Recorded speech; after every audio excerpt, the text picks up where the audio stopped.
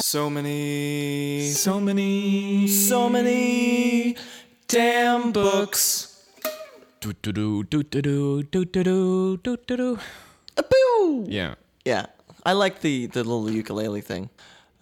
So, welcome. Yeah, hi. To So Many Damn Books. I'm Drew. I'm Christopher. We're recording this in the Dr. Studios in Brooklyn, New York City, with our trusty producer / engineer, Luke Wiggett. Hi, Luke. Hi, Luke. Follow him on Twitter. He's good on Twitter. God's Teeth in Me. Yeah, I've just started and it's It's excellent. Yeah. If you want to know about Luke, which you do. Yeah, First of all, 'tis the season. indeed. It's cold outside. We're is. drinking lovely hot rum toddies. Rum hot toddies, yeah. Yeah.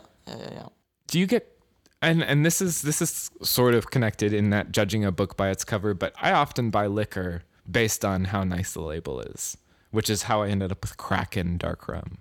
Oh, I just would have bought that for the name. Yeah. Yeah. That's what I'm saying. Oh, yeah, I see. Okay, yeah, that makes sense. I do that. Yeah. Or like nice packaging. Really nice packaging. The Brooklady Distillery have they really nice packaging for their whiskeys, which are just fine whiskeys. But the packages are nice. Yeah. Well, I just subscribed to Melville House's novella series. Oh yeah? For cheap, for like $12.99 a month, you get two Of those little attractive novellas a month. That's cool. Right? Is it like a random too? Yeah. Right? Yeah.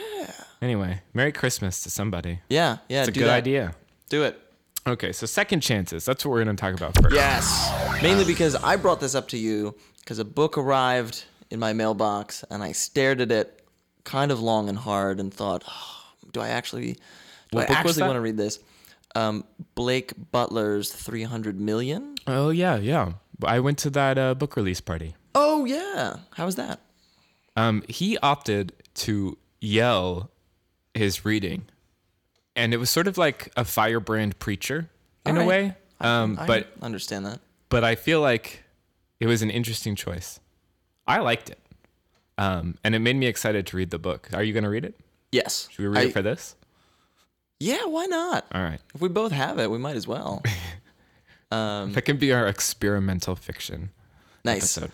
To come in the future. Yeah, everyone get excited. But so yeah, I read there is. So no what makes you year. want to make a second chance? Like why is it just because you have the copy, they sent it to you and you feel obligated? I mean, there's a little bit of that. I'll be honest. Right. But I remember conceptually, and I feel like there's the chance that I'm falling into the same trap. When I read There Is No Year, I was like, conceptually, this sounds really cool. And I got about halfway into it. And I was like, oh my God, like this deconstructed prose. And I got so angry at it for some reason. And the reason that I think to give a second chance is, to me, like sometimes I might have just chosen the experimental fiction book when really I'm not interested in reading that. Yep. Or any of this. Like for me, I read Tana French's In the Woods, and I was so furious that she didn't give. She didn't exactly solve the central mystery. Yes. I don't know if that's a spoiler. I don't care. It's been out for long enough. Yeah. We've statute of limitations. But that so bothered me that I didn't want to give her a second chance. But at the same time, like she solved the mystery she wanted to solve in that book, and I think my opinion on her and that book mellowed to the point where I wanted to read another one. Yeah, and I mean, they get so lauded. It's like, wait a minute, did I mess up? I think that's another reason to give a second chance. Is just like, what if everyone else is right? I mean, with Butler, everybody always talks about how like just truly weird and awesome. And this book, I don't know, the blurb is interesting. The first couple pages are more interesting, and maybe it's just you're right. Like you read it at the wrong time, or you're like, oh, I should have Giving that a real or like you're just in a shitty mood, and as a result, and. There's the other type of second chance too, not just with authors, but with books themselves. Like I read Jonathan Strange and Mr. Norrell I read the first 150 pages of that book. It's like 800 pages. Yeah. And I kind of just said, well, this is not for me. Jane Austen magicians. And then I would have made a horrible mistake because I think I picked the book up like 4 or 5 years later. Oh, nice. And it was amazing. Yeah. I mean, that book is Titanic in every possible way. Yeah. Gosh, that book is good. Susanna Clarke, where are you? You know? Right? She wrote that little collection of short stories afterwards. You know what? I think that was a collection of past things. It probably takes her a while. I mean, 800-page books don't come from nowhere. Yeah, that's true. I thought they did. I thought they just were dropped off at the window. So, you know, there was something that nice in that. Those, well, I was going to transition really nicely into the second part, but I'm actually want to talk about second chances a little longer. I know. I have one. So Yeah, here's you a guy go. who I've given a second chance to, and I've decided I'm done. And that is Philip Roth. Oh, yeah? Yeah, I read The Ghostwriter when I was young, and I was like, all right, this is fine. I don't really. And then I read The Plot Against America for my book club last year. Mm-hmm. And I just read The Humbling because I went to a screening of the film. And I was like, I get it. You're a fine writer, but I don't need to read any more of your books. And that's sort of the beauty and interest of giving a second chance to me is just like, is sort of like, if you read one book of an author who's more prolific and you don't try again, like assuming, you know, they tried something different. And if you didn't like one thing, it's kind of interesting to take another dip in the mind and be like, did I not like that story or do I just not like that writer? Yeah, I think that's really important with first novels in general too. Is that people so often like, you go all in on this first novel. You know, somebody gets like a $1.2 million advance on their first novel. And if you don't like it, why not try the second one? Yeah. Like, yeah. There's a lot of reading to be done.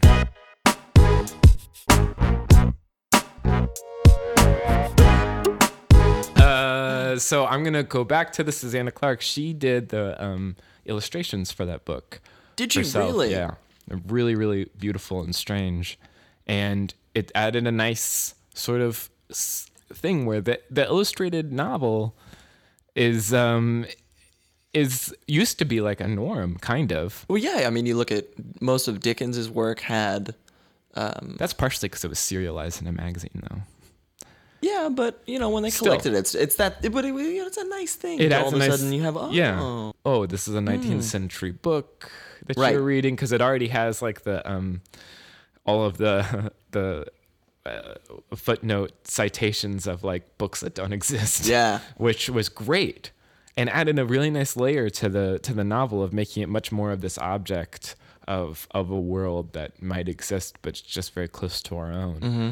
And so I think that the best gimmicks do something like that, like in the most gimmicky book that ever gimmicked, J.J. Abrams and Doug Dorst's S, yeah. which was really fun with the book, and then it looked like a library book, and then all the different writing in it, Shit falling out of all it. the Yeah. pieces of it, and then all the websites being real websites, and It goes. I feel like in the modern era we're sort of spoiled in a way because you see like when 9 Inch Nails did the Year Zero album, they had like the alternate reality game that was going around, and I feel like Abrams was a guy who knew like, oh yeah, what if we apply that to a book? Like that's a cool idea, and it's fun. it is fun.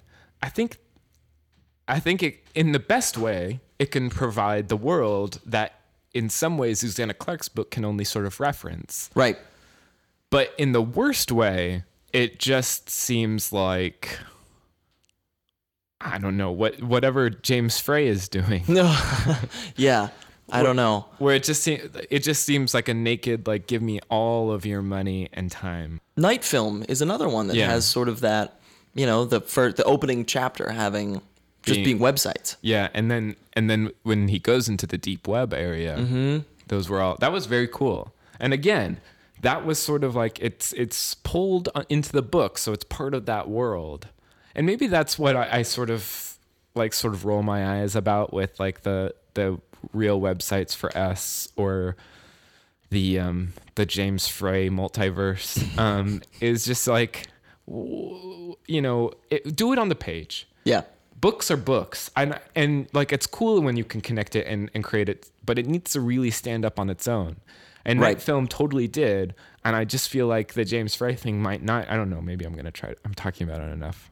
I'm know. obviously interested. I mean, and the payoff would be great. Yeah.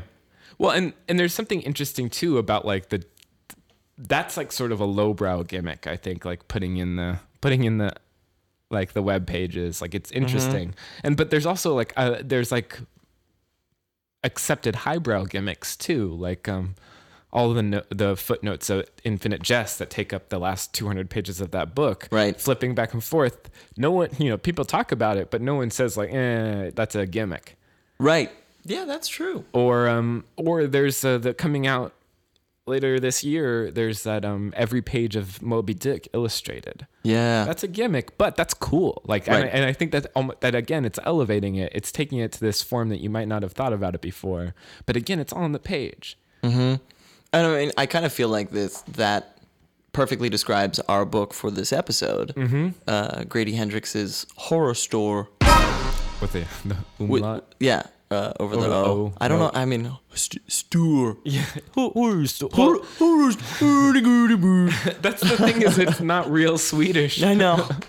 It's so funny because this book, Horror Store by Grady Hendrix, it looks like an IKEA manual. Yeah. So, a friend of mine had a traumatic experience with IKEA trying to get his bed. There was a hashtag for a while, hashtag get Jack his bed.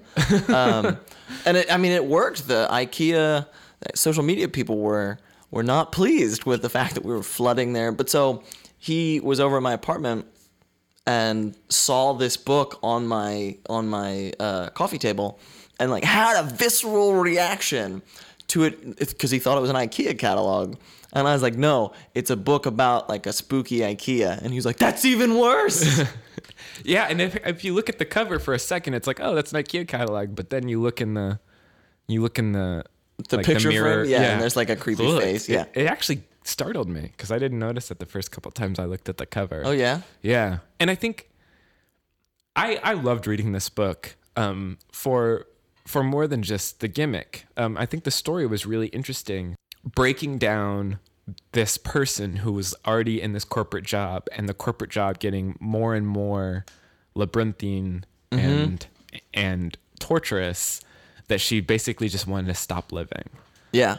And that conflict of feeling so regimented in your life is actually horrifying, and it gave rise to the zombie genre in general. I think like where the corporate life is so the 9 to 5 like plug in plug out of life seems like zombieism to people. That's why it's scary. Right. Like the in that Colson Whitehead Zone 1 when like the zombies are still just doing like that repetitive manual task. So do you read horror fiction? I do. I mean, certainly, especially during the month of October, I try to only read spooky, but also I enjoy it. I enjoy a well-tailored, scary novel. Okay, so I don't actually read a lot of horror fiction. So this to me was it was fun. It wasn't terribly spooky, but there were a couple good chilling, like I got kind of wrapped up in it. I'm curious if it works as a horror novel to someone who reads them. I mean, the thing that's more horrifying about it, I think, then there are a couple of good, scary moments that as you're sort of picturing it in your head, you were like, oh man, ooh. But also, I think it's just the general concept. Like, I'm surprised that no one has written this yet. Right. We all talk about it all the time. Like, oh, how scary would it be to be stuck in an IKEA overnight? Even though it's not IKEA. I liked, side note, how good he was about being like, it's a U.S. knockoff of IKEA called Orsk. Yeah, and then really all of the like fake language and everything is so good. And in this, and like making it look like a manual from this store is sort of, it was, I don't know, it sort of elevated it to kind of make you think like, yeah, you know what, this is kind of possible. Right. But yeah, that with thing all the coupons at the back and stuff. Like that sense of if you were in an IKEA and the lights went out, that would easily be one of the most terrifying experiences. Especially And so, if you were in the mirror area of the housewares. yeah, like so, the atmosphere I think is where it really succeeded as a scary book, because we've all had this thought. So, Horror Store is about. So she goes to work. She's worried that this might be her last day, so she's dodging her boss. And her boss kind of comes to her and says, I'll give you basically enough money to cover rent if you stay with me tonight and like investigate some of the weird things that have been happening at the store. Yeah, because they've been coming in the mornings, and like there's stuff that's been destroyed, or there's Yeah. human waste on a sofa. But But yeah, so then they end up staying in the place overnight. Two other people who work there end up also like sneaking in because they want to film. like a Ghost Hunters type show. Yeah, because apparently the store was built on some sort of creepy ground. It's unclear at the beginning, and then No, this is a very classic haunted house story. Yeah, But yeah. it was, I think the added gimmick of, all the IKEA-esque is really effective. Yeah, I mean my favorite part of the gimmick is that each chapter begins with a photo in like that blue and white blueprint sort of imagery. And it starts out very simple. Like here's the couch, and it has like the fake Swedish name, and it has a little description about it and tells you like what the order number is and all that stuff. And then as it goes on, the things start getting increasingly creepy. Right. So I'm gonna read a little bit from here. Yeah. So one of the early ones, this chapter 8, it's called Frank, spelled Franjk, and it's a dining room table, and it says, dining is not about the table and chairs. It's about the conversations and companions that you invite into your home, making memories that will sparkle tonight and last forever. Frank is the frame. Your life is the picture. It's like, I have read that in an Yeah. IKEA catalog. And then closer to the end, we've got Ingelut, and it's sort of like a modified stocks. Submit to the panic, fear, and helplessness of drowning, with the hope of death a distant dream. This elegantly designed Ingelut hydrotherapy bath allows the user to suffer this stress again and again until the cure is complete.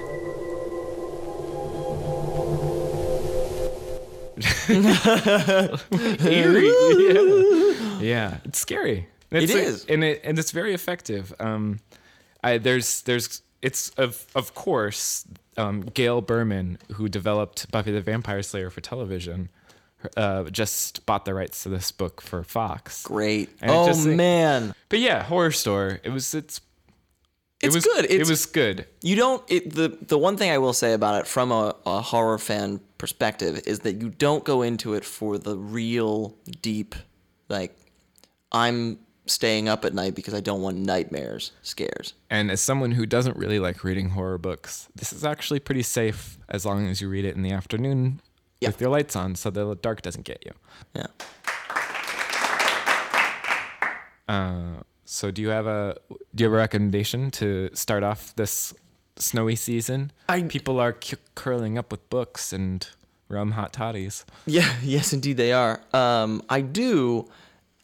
It's Ben Lerner's new novel, 10:04. Okay, so that's one of these second chance people for me. Oh yeah, Yeah. I didn't love leaving Atacha Station, and I haven't read it.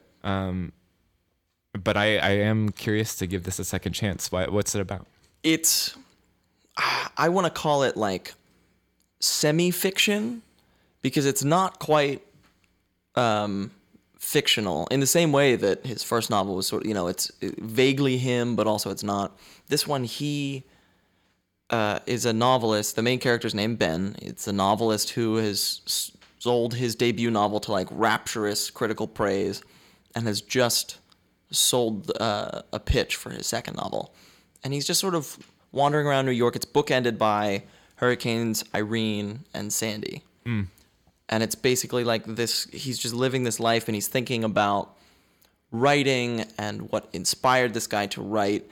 And it's the sort of thing that no matter how you describe it, it sounds boring. Right. Or it sounds just very like, okay, here's like another pretentious Brooklyn guy writing about his Brooklyn life. Okay. But it does this thing where it really makes you think about what fiction is. And like how much can you change your life or not? And like, is the narrative of our lives individually, isn't that kind of in a way fiction too, because we are consciously attempting to guide it? It's interesting. Yeah. It's thought provoking, and it's a short read, and it's very well written. He's a poet, so he's got a way with words. I'm excited about it. I'm definitely gonna read it for sure. What's yours? What's next? I'm recommending Christopher Morley's The Haunted Bookshop. Ooh. Which is actually one of those Melville House novellas. And it's either a sequel or the prequel to another book called Parnassus on Wheels. Oh yeah, but it's I know not that one. It's not really about being haunted. It's more like the hauntedness is like a bookshop is always haunted because it's haunted by the ghosts of the writers who wrote the books. Nice. And it's just this.